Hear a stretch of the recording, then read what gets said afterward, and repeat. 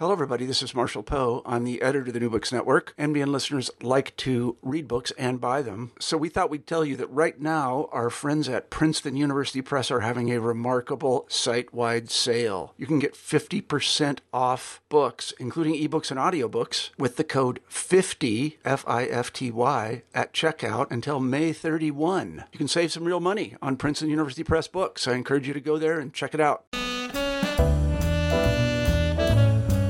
Hello, everyone, and welcome back to New Books in Food, a podcast channel on the New Books Network. I'm Carrie Tippin, the host of the channel. Today, we'll be talking to Candy Kan, editor of the new collection, Dying to Eat, Cross-Cultural Perspectives on Food, Death, and the Afterlife, published by University Press of Kentucky in 2018. Dr. Candy K. Kan is Associate Professor of Religion at Baylor University. Dr. Kan's research focuses on death and dying, and the impact of remembering and forgetting in shaping how lives are recalled, remembered, and celebrated. She's author of the 2014 book, Virtual Afterlives, Grieving the Dead in the 21st Century, and editor of the Routledge Handbook of Death and Afterlife. Candy, thanks so much for agreeing to speak with me on the podcast. Oh, thanks for having me. It's great to be here. Yeah, we always start the conversation with some background. On your website, you describe yourself as a death studies scholar. So maybe define that for our listeners. But also, how did you come to study death and dying? And then what led you to think about those intersections with food? That's a great question, Carrie. So I first took I took the very first death and dying course when I was in graduate school at the University of Hawaii in Manoa. And it was death and dying in Buddhist cultures. And it was a 6-week summer school program. And every Saturday we would meet all day in a different Buddhist temple in Hawaii. So one Saturday was Chinese Buddhism, another Saturday was Vietnamese Buddhism, another Saturday was Japanese Buddhism. And as a part of that course, we would have a vegetarian Buddhist meal for that particular culture for lunch. And then we would also do funerary chants and read the relevant book. For example, when we did Tibetan Buddhism, we did the Tibetan Book of the Dead. For me, death and dying has always been deeply integrated with food because that's the way I was introduced to the subject. And I absolutely loved that course. And all I wanted to do for the rest of my life is replicate that course somehow in my work and in my research, stuff like that. Yeah. So what your first book on virtual afterlives, is there a food component to that, or is this a new intervention in food studies? So that one does not have a food component. With that one, I had been watching the rise of these new forms of memorial ritualization emerging on social media. And really, that kind of started when a friend of my cousin's died, and he died rather suddenly at the age of 28. And people were posting all kinds of memories and letters. And then there was a little bit of a skirmish between a present-day girlfriend and a past girlfriend. And it just became really interesting to me as I watched this memorialization occur. And so that was really the beginning of virtual afterlives. So what's the significance of food and death rituals? You give a wide-ranging overview in the introduction, but what can we learn about ourselves by looking at how our cultures use food around the moments of death?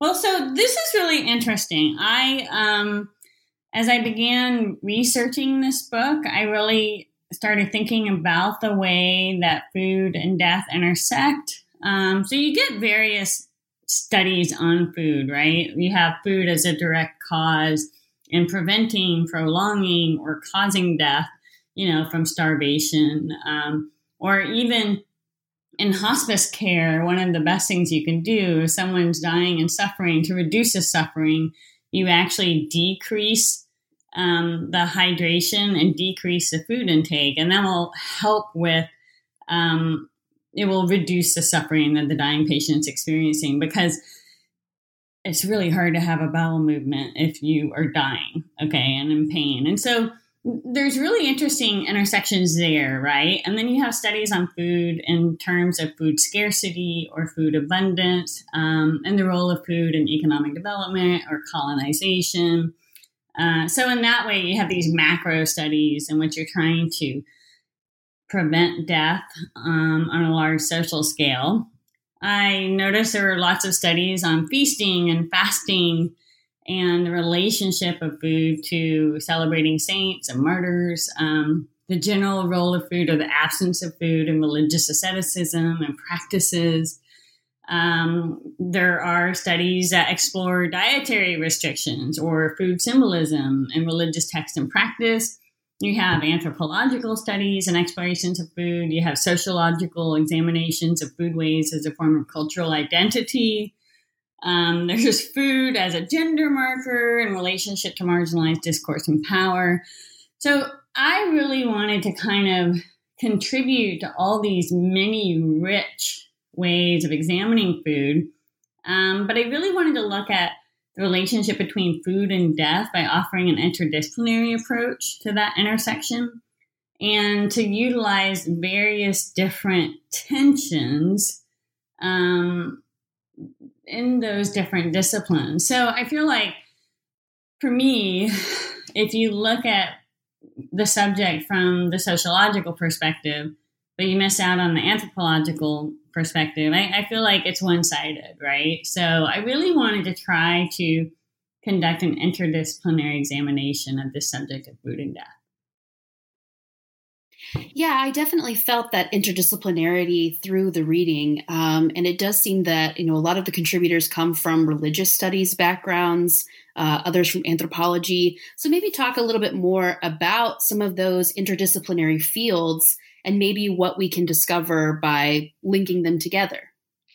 Yeah, so my home discipline is actually religious studies. And I did my PhD at Harvard, and I lived in the Center for the Study of World Religion. So I've always looked at religion from a multicultural and pluralistic perspective.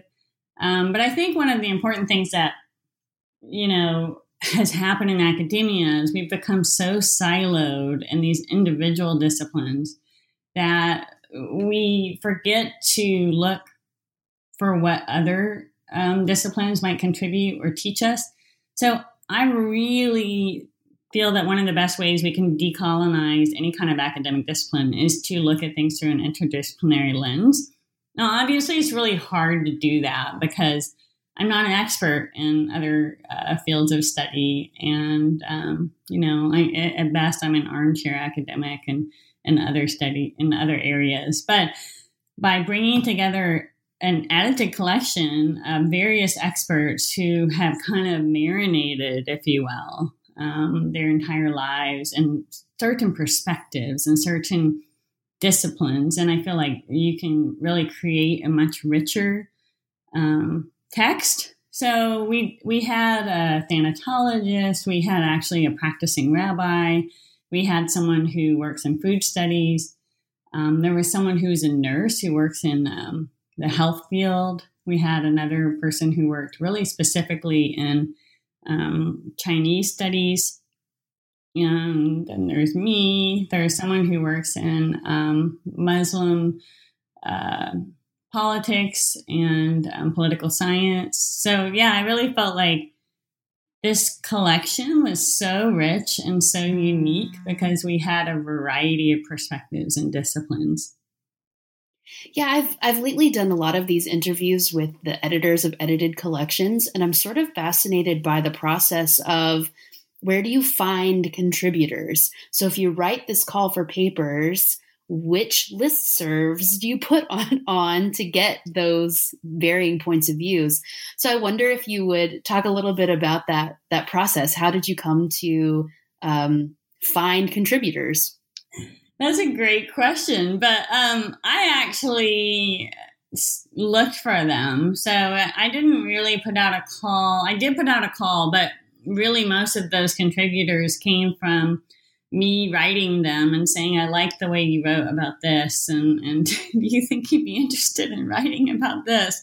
And one, Krista Schusko, I went to the American Academy of Religion conference to the food studies group, and I sat in on her paper presentation and thought it was perfect. So I waited till the end and pounced on her and said, I'm working on this project. Do you think you would be interested in contributing? So I think part of it is just you become like an editorial scout and looking for the pieces that you think are still missing. I think that's fantastic. That's great.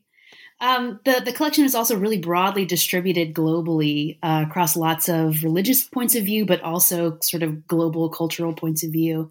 And I think your essay is a really good example of some of those cross-cultural connections, bringing together China, Mexico, and Texas. And we'll talk more about your essay a little bit later. But why did you want to do that kind of global comparison as well? What emerges from that kind of thinking? So for me, like I said, my background is actually quite broad. I lived in China for 6 years. I lived in Thailand as a child. As an adult, I lived in Argentina for 5 years with my family. So I have really traveled a lot and lived in many various places. And I feel like when you do that, you realize that the academy is not just siloed in discipline, it's also siloed in its Western perspective. And it's so deeply entrenched in the kind of white Protestant Western perspective. This post-Enlightenment era perspective emerges from that. And I feel like it's our duty as academics to bring in the real diversity, the cultural diversity, and the pluralistic perspectives of other places. And if I'm really going to write a book that's comprehensive and dynamic in its perspective, then I needed to look at things from a much more global point of view. Well said.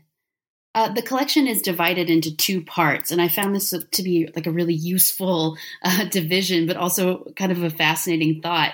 The first half examines rituals where food is offered to the deceased or to the ancestors, and then the second half focuses on food for mourners. And again, that's not a distinction I really thought about, perhaps because of that Western siloing you're talking about. But talk a little bit about the significance of that distinction. Yeah, that's become a really important distinction that really underlies all of my work. In the West and in the United States in particular, we focus on grief from this notion that we're remembering the dead, that the dead have left and they are no longer with us in any form. And I think that there's somewhat of a kind of reaction to that through things like folklore and ghost stories. You get this notion that the dead are somehow trying to reinsert themselves into the world of the living. And death studies scholar Tony Walter, he's out at the University of Bath, he argues that some cultures actually care for the dead in their memorialization practices while others remember the dead. And I would say that in general, Protestant cultures tend to focus on remembering the dead, which means that you're utilizing memorialization practices that focus on reintegrating the community without the deceased. So the function is really different between these two. Caring for the dead is basically a renegotiation of the status of the deceased person. And it allows the living to retain an active and participatory relationship with the dead in their new state. Whereas remembering the dead is kind of renegotiating life without the deceased.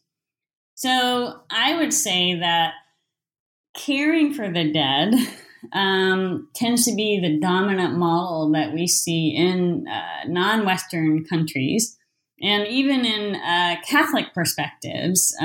So there's this notion in which the dead still interact with us in some way, and that we can still care for them. We can make offerings for them at the gravestone, for example, in Mexico, in Dia de los Muertos.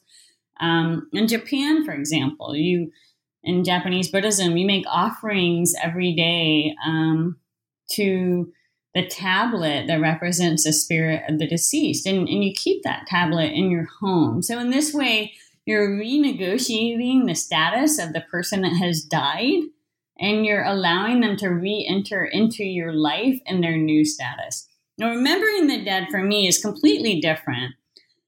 And in this one, the memorialization practices are all about, okay, now the deceased is gone, and we have to bring the community back together and renegotiate all of our relationships with each other without that deceased person. And so the memorialization practices there become much more about telling stories, kind of remembering, as opposed to actively feeding and caring for the dead. That's a good explanation of that. And I think you also link that to some changes that are happening in contemporary practice, especially in the United States. That maybe the extension of that idea is that we've, as you write, grief has become pathologized. Bereavement leave is shortened, and individuals have been forced to create in their own do-it-yourself rituals of mourning and give expression to their grief. So maybe talk about how that idea of caring for the dead, remembering the dead, and then what you call continuing bonds theory might offer a challenge to some of those issues. And what part does food play in continuing bonds? Okay, so continuing bonds theory is initially written by Dennis Klass, Nickman, and Silverman. They write a book called Continuing Bonds. And Dennis Klass actually spent a lot of time in Japan. And I feel like it was his time in Japan that really influenced the way he developed the theory of continuing bonds. And continuing bonds is very popular in the UK, and it's really gaining some traction in Europe. It has not thus far really been that popular here in the United States. But ultimately, it's about continuing bonds is a type of grief theory that says that in order to grieve healthily, we have to somehow develop a relationship with the deceased and integrate them into our everyday lives. And not only is that something that's good, but it's something that will help us to move forward in our grief. Now, I'm a huge proponent of continuing bonds theory, and I believe that I really hope that it takes over the stage-based grief theories that are currently so popular in the United States. These theories that, you have to work through these 5 stages, and only until you work up to the 5th stage will you have really managed your grief well. And the reality is that grief is messy, and that grief never actually ends. It's something you learn to live with and kind of figure out how to do life every day as you're grieving. It's not something you work through. And so I think that's been very unhealthy for us as a society and very unhealthy for individuals, because a lot of people are like, oh, I'm still grieving. What's wrong with me? I haven't managed to accept the fact that this person is gone. Therefore, I am not doing well. And that's just not the case. Grief is something that you live with, and death is devastating, and it absolutely changes the landscape of your life. And the reality is, if you can learn how to live with that grief and grapple with that grief and somehow renegotiate a relationship with the deceased, then you're going to be able to move through life in a way that feels much more integrated. Actually, I think I got a little off topic here, but so this is part of my big, I guess you could say is kind of the underlying current of all of my work. I want people to realize that it's okay to grieve. I want people to realize that, yes, death is devastating. And I want people to realize it's normal, that it's not something unusual to experience. And the main problem here is that our culture doesn't allow us to grieve. It doesn't want to have conversations surrounding death and dying. And we're not given time from work to even grieve. I mean, most companies give you maybe 3 days or 5 days, if you're lucky, to put all the estate in order and get your affairs in order. And that's not at all enough time to actually work through all of this stuff. So this is where I feel like food can become absolutely essential and helpful in helping us to grieve. When you, for example, make grandma's pie that she used to always make every Thanksgiving, and you share that at Thanksgiving with your family and then your kids, and you can share these stories about grandma and how you used to help her make that pie every year. This is the kind of stuff that heals us, being able to tell these stories, being able to share these narratives, and then being able to pass that on to your kids. Because one of the things you're doing when you talk about your grandma who's died, that you're able to make this pie with your kids and share those experiences, you're also explaining to your kids that it's normal to grieve, that it's normal to die, that everyone will die at some point. And you're teaching them, you're modeling to your kids how to grieve in a way that you allow yourself to go on living. And now you found joy in sharing stories of grandma with your children. And so in that way, we kind of learn to pass on this beautiful family legacy and tradition. That's excellent. And I think I encounter this a lot in my own scholarship around cookbooks and the stories that get told in cookbooks, how often they are about departed family members and how often the stories are about reliving and re-experiencing those kind of joyful past memories. Yeah. Yeah. I love that. Yeah. So elsewhere, throughout the collection, again, lots of cultures, lots of geography, lots of religions, historical, contemporary, right? This mixture of all of these things. What kind of connections do you see between the individual pieces? What do they have in common? So I think all of them are about nourishing, right? They're not just nourishing our bodies, they're nourishing our souls. And these recipes tell stories. They tell stories of little tweaks that, your mom made to the recipe, little tweaks that your grandma made to the recipe. They're heritage. I mean, these recipes are who we are in many ways. It's who we've nourished our bodies, and our grandparents have nourished their bodies, and our great-grandparents have nourished their bodies with these same recipes that have been passed down from generation to generation. They're also tangible. And I love that about food, that it's a material kind of conduit, if you will. It ties us through something that we can touch and taste and smell. And so in that way, it really brings these, not just memories, but it brings the memories to life and allows us to relive these experiences. So for me, I absolutely think that the thing that ties all of these pieces together is the fact that food is our legacy, and the way we express ourselves and our identities and our family identities is in fact through food. So talk a little bit more about your essay in the collection. So again, you make this comparison between China, Mexico, and US or Texas through the presence of sugar, starch, and alcohol. So why sugar, first of all, as kind of the food that binds them, and what is its function in each of those cultures?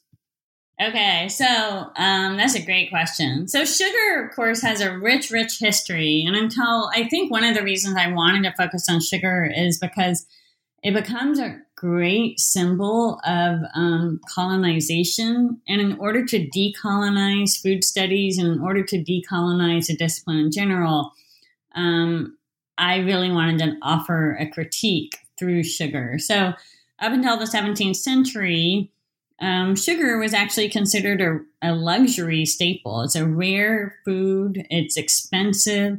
And part of that is because it's slave labor that produces sugar, right? So it's a labor-intensive crop. And up until the last 2 centuries, sugar and sugary treats were luxuries that were rarely afforded. And they also kind of were symbols of class. And until the use of the British of sugar in their tea, and then later Americans in their coffee, sugar was really viewed as a spice, an occasional condiment that added sweetness or enhanced the flavor of foods. Unlike the contemporary view of sugar today as a staple of cooking and of baking. So it also marks a transition in the world economy from the old world to the new world. With sugar's dependency on large amounts of labor, sugar became the privileged realm of colonial countries with their access to large tracts of land and their reliance on slave labor. And until the 17th and 18th centuries, you really see honey as the primary sweetener of choice. So the transition of dependence on sugar marks an equally significant transition to a reliance on the New World. And this kind of colonialist project is symbolized by sugar. So I don't think it's a small coincidence that sugar plays a huge role in bereavement and memorialization practices in Mexico and the United States, and then in China as well. So in Mexico, you have a lot of the sugar skulls are a huge symbol of Dia de los Muertos. In the United States, you have the passing out of sugary candies for Halloween or All Hallows Eve. And then in China, you have sugary foods such as qingtuan or rice cakes, and then sugar wine. And actually, also, you pass out these, it's like a brown sugar hard candy. You pass them out at funerals because it's believed that if you go home in China after a funeral without a piece of candy in your mouth, then the bad luck will follow you and the ghost of the deceased will follow you home. So by sweetening the flavor in your mouth with this hard candy, then it ensures that you have only good luck. So sugar is huge in all these kind of death rituals and memorialization rituals.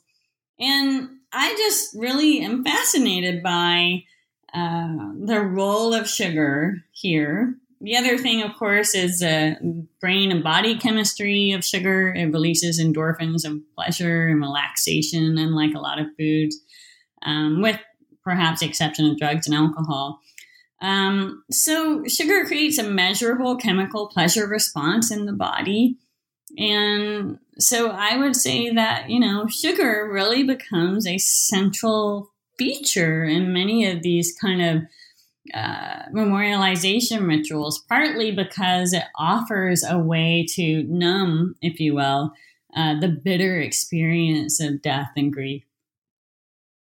It's fascinating. I learned so much by reading your chapter. While it may seem more intuitive to think that Mexico and Texas would be more similar in practice, you instead argue that China and Mexico have more in common. So maybe talk a little bit more about those significance of the differences and the connections that you see kind of across those cultures. Sure. So again, this goes back to the whole caring for the dead versus remembering the dead distinction. And Mexico and China both actively care for the dead, right? So in Mexico, you hold a wake, you bring all of the family into the funeral home, you often set up a shrine to the deceased and you feed them their favorite foods. You also feed them their favorite drinks, which may or may not include alcohol. More often it does. You might even give them cigarettes if they smoked. So there's this notion, even in the early stages, that you are taking care of the dead. In China, the same thing. You never leave the deceased body alone by itself. It is watched over until it is buried by the family. And then you also have a huge feast. And part of the function of the feast, too, was to feed the community, right? So that death also served a communal aspect and kind of tying the community back together, but also feeding them and sustaining them. So in Mexico, you have these memorialization practices, like Dia de los Muertos. You go to the grave, you actually sweep the grave, you again bring their favorite foods, you feed them, And in China, you have Qingming, which is it's a grave sweeping ceremony. And it's kind of like Thanksgiving at the grave. You go out to the family ancestral plot. You clean everything up. You, sweep the grave. You weed all the plants and make sure it looks beautiful. And then again, you make certain offerings of food and you offer alcohol.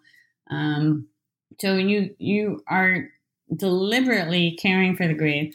I spent a lot of years in Hawaii growing up, and there's a beautiful Chinese cemetery. And it's not uncommon to just drive by the cemetery and see all of these foods on top of the graves. And I don't know what that's like for the people trying to take care of the cemetery, because they must have like a huge rat problem. But I would drive by and see, these Big Macs and milkshakes. And so, it's customary to actually take care of the dead. Now in Texas, it's changing all the time because it's a border state. And we're seeing an influx of a lot of Catholic immigrants. But there's also a strong influence of Protestant culture. You have these pockets of, Texas German immigrants. You have pockets of English immigrants, a heavy influence of Protestantism with SMU being Methodist, Baylor being Baptist. So I think the two strongest Protestant denominations that are present in Texas tend to be Methodist and Baptist. And these are very heavily influenced by the notion of remembering the dead. So the function there is not caring for the dead. And in fact, that would go against Protestant theology, where you're supposedly resurrected and you're in heaven with God. So any notion of feeding the dead would go against that idea, right? Because they're now with God. There's no reason to take care of them anymore. Supposedly they've been released from all their worldly concerns. So you have a really different theological take here on the function of memorial feasts, which is primarily centered around caring for the community. So here you see churches come together to host large funeral feasts for the community. And the foods there are very different. It's interesting. They're not the favorite foods of the deceased. They're large portable casseroles. They're reheatable casseroles. Because the assumption is one may not be able to finish everything. So you want to reheat it and feed the family in their grief and during their mourning times. So the notion of the food's function is quite different. They're large communally shared dishes that are supposed to feed and nourish a community, as opposed to being symbolic of the foods that the deceased really liked. Yeah, that's a big difference, right? And as a Texas Baptist myself, this is the part that most rang very true to my experiences, right? Things that I witnessed myself. One of the interesting things about this collection is that you include a recipe or even two recipes with some essays. Where did that idea to include recipes come from, and why would you want to include them? So I really wanted recipes because I wanted something that people could replicate. Since, we're talking about recipes that are also legacies in many ways, and recipes that have been passed down from generation to generation, and they symbolize so much. I really wanted something that people could recreate in their own kitchen. Now, the problem with that is, can you really do that? And that there's an aspect of, colonizing in that as well, right? Can you really appropriate a recipe and should you, and all of that? It doesn't necessarily have the same meaning. But I really wanted people to, if they wanted, to be able to visit these different places and to kind of replicate the experience in their own home. Was that something that the contributors had ready? Did you have to ask them? Talk about that process a little bit. I had to ask them. And it was part of the way I envisioned the book coming together, because I wanted it to kind of symbolize a meal. So originally it was going to be a meal, and there was going to be appetizers and then the entrees and then the dessert. But as I was working on the book, I realized it would be better to frame it from the grief theory perspective of remembering the dead to caring for the dead. So that changed the way the book was laid out a little bit. But yeah, I had to ask them. And I just love food. I mean, I feel like you can learn so much about someone by their food choices and their food preferences. So yeah, and I really liked like Emily Wu's chapter on the twice cooked pork. It's so interesting to me because it's such a symbol of status and wealth in Chinese culture, that you're able to purchase the pork, but then that you can actually have that kind of time to make that dish, right? So there's a double meaning of that status. But I'm a vegetarian, and I've been a vegetarian for 30 years. And you know, because I think about the ethical choices for animals and what kind of, you know, agency do they have? Very little, right? So it's interesting to put a book collection together like this with so many different recipes. What are some of the maybe must reads in the collection? I won't ask you to kind of make the arguments for any of those pieces, but could you point to a few that you think maybe make important contributions to the conversation? So I think one of my favorites was Josh Graham, because he writes about the role of funeral foods in the American South. And he talks about how foods function and helping Southerners come to terms with their grief. And he examines the role of food and drink, but he even examines the absence of certain things, like the absence of alcohol, which is really common in Southern Baptist culture. And I really loved his chapter too, because he focused on the role of women. And I know, Carrie, you and I were talking in the break about your grandma and how she always brought Texas sheet cake to funerals. And one of the things that Josh highlights in his chapter is how certain communities, it becomes a particular dish will become known as belonging to a particular person. So then a funeral, it becomes really symbolic to have these dishes as part of the funeral repast or part of the funeral feast, because it's also demonstrating to the rest of the community that that particular family is present and that they are supporting the deceased family and stuff like that. So I found Josh's chapter just really fascinating to me, also because I just don't really understand Southern culture. Well, that one was obviously my favorite as well, because of my own study. So my research agenda is in Southern foodways and Southern food studies. So that was definitely a highlight for me as well. That's funny. Yeah.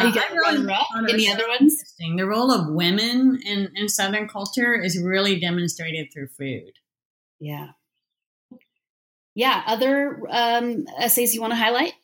Well, I also really liked, I talked about Emily Wu's chapter earlier, but I really liked Krista Shusko's chapter, mainly because it didn't fit in the same way that some of the other chapters. So hers is the last one, and she focuses on alcohol drinking rituals in male fraternity groups. And I thought that was so interesting because, in contrast to Josh's chapter, she's looking at gender and the way that alcohol and gender roles kind of mesh together and reflect status and community. So that was another one. In her chapter, actually, I felt like there was a part 2 to my sugar chapter, which was, in fact, the alcohol chapter. And so I ended up writing another article for another journal about the role of alcohol in Mexico and China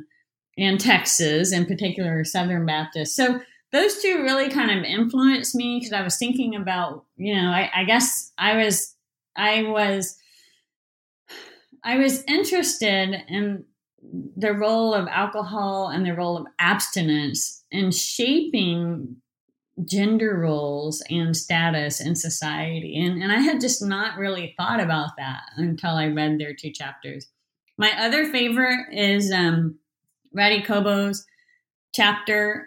He examines the intersection of food and death among the Zwana and Zulu people in South Africa. And I thought that was fascinating. One, because it was just such a rich ethnography of funeral food culture. But the other, because he really did a beautiful job of talking about how funerals also serve to sustain the living, and that funerals function as a form of economic sustainability in a culture of scarcity. So I thought that was fascinating. And he ended up contributing to my next book as well, because I just loved the chapter that he wrote. And I found it so rich. Yeah, any edited collection is also inevitably going to have gaps. Are there any gaps or spaces in the collection, essays that you would have liked to have seen, or things that you kind of discovered afterward were missing? Well, I would have loved to have had some European scholars contributing here. And originally I did have one, but she ended up dropping out for personal reasons. So that would have definitely made it richer. And then maybe some historical pieces. I mean, obviously, anytime you get interested in a subject, you just, there's so much you could look at. So, yeah, I would love to see a book on drinking and death eventually. I think that would be interesting. And then the other thing would probably be the more popular side. One of my colleagues in the death space, Michael Hebb, has written a book on death over dinner, and I love his work. And he's, it started this amazing movement where people come together and actually discuss death and dying over dinner. So that's a little bit of an interesting functional application of using food as a way to commune with others to discuss death and dying. So I love that aspect too. What are some of the intersections of death and food studies that we might be looking forward to in the future? Are there some areas that you think food scholars or death study scholars could or should direct their attention? I definitely feel like there's not enough attention paid to this intersection of death and food studies. So I hope we see more. And again, I think the primary one would be an expansion in terms of geographical studies, so other areas and area studies. There were so many. I did an interview with BBC, and we talked about corpse cakes, and that was so fascinating. And then, of course, you have cannibalism. So there are aspects of this that are discussed, but not necessarily in relationship to the field as a whole. There's a lot of undone scholarship here that I think has a lot of potential for the future. And then again, I really love this whole, there's death cafes and death over dinner. So there's this whole popular movement that's really expanded in the last 5 years or so. In death cafes, you come together and you have, the original idea was to have tea and cake. And again, it's this notion of sweetening the conversation, right? So you have this sweet dessert, something that draws people in, something that people always want. And then they come together and have these difficult conversations while they're eating the sweet dessert.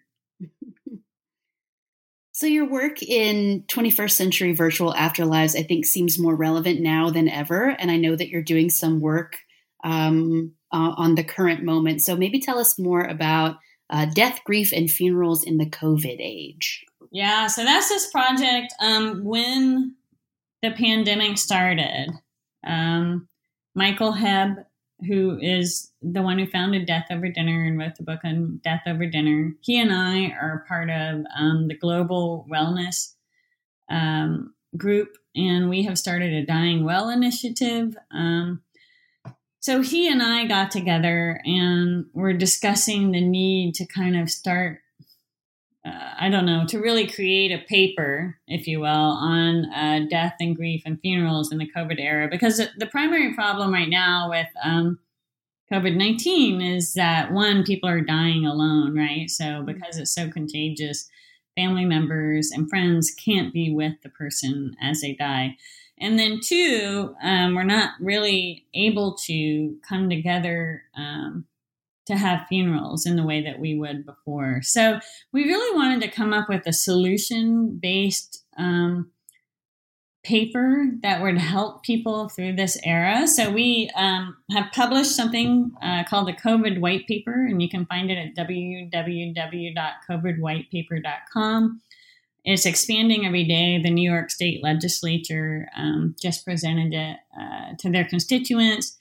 We are working with all kinds of amazing healthcare workers and death care workers and funeral homes, et cetera, et cetera. We were able to get a group of over 80 scholars together to write this white paper.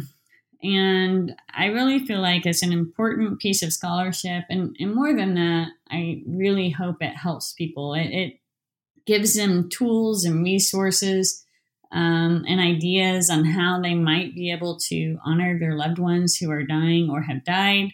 Things as simple as, you can still send a note to the hospital. You can still send a card.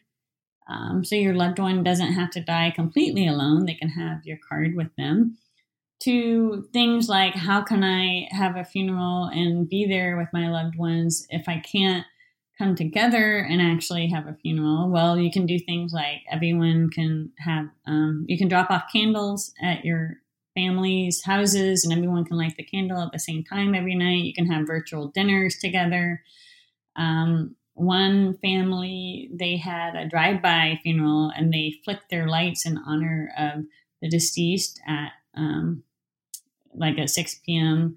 They did a drive-by parade funeral, basically, for the family of the deceased. So there's lots of creative ways that I think the death industry is coming up with to help people grieve.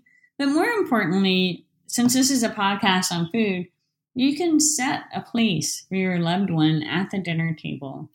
And you can still have dinner with them and give them their favorite foods and tell stories about them and come together as a family and honor them and remember them.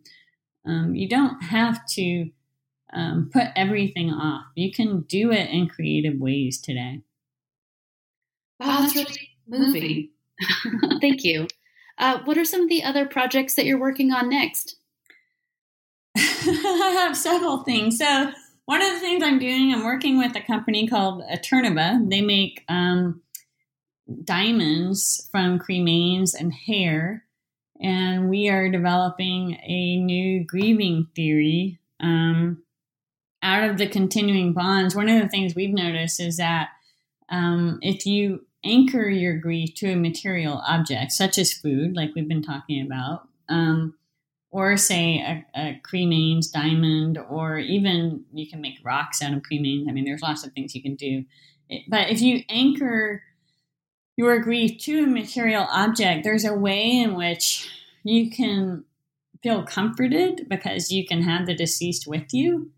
So we're working on a study on that grief theory, and I'm really excited about that. I'm also doing a couple things on new phone apps and grief. There's a lot of development in the past year or so on phone apps as people are moving beyond the internet. And then there's some really interesting stuff on augmented reality and virtual reality in the death and dying world that I'm super, super interested in. One of the things I think I've become fascinated by lately is transhumanism and its relationship with death and dying. I'm a big fan of talking about death, of preparing for death, and talking about dying because it's really devastating. It's absolutely difficult. And we cannot work through it alone. And I feel like having these kinds of difficult conversations allow us to maybe not be more prepared, but at least to be comfortable in having the kind of conversations that we need to have in order to move through these difficult times. That is all very fascinating. I can't wait. This is not an area that I often spend a lot of time in, right? As you mentioned, it's kind of difficult, but as soon as you begin talking about any of these things, I'm like, oh my goodness, that would be great, right? I can see how that would be both a practical application, but also a fascinating scholarly experience. Oh, thanks for having me. I really enjoy thinking about all these things. Yeah. Well, so we've been talking today with Candy Kan, editor of the new collection, Dying to Eat, Cross-Cultural Perspectives of Food, Death, and the Afterlife, published with University Press of Kentucky in 2018. Thank you so much, Candy, for talking to me today. I really appreciate it. Oh, thank you for having me, Carrie. It's been a pleasure.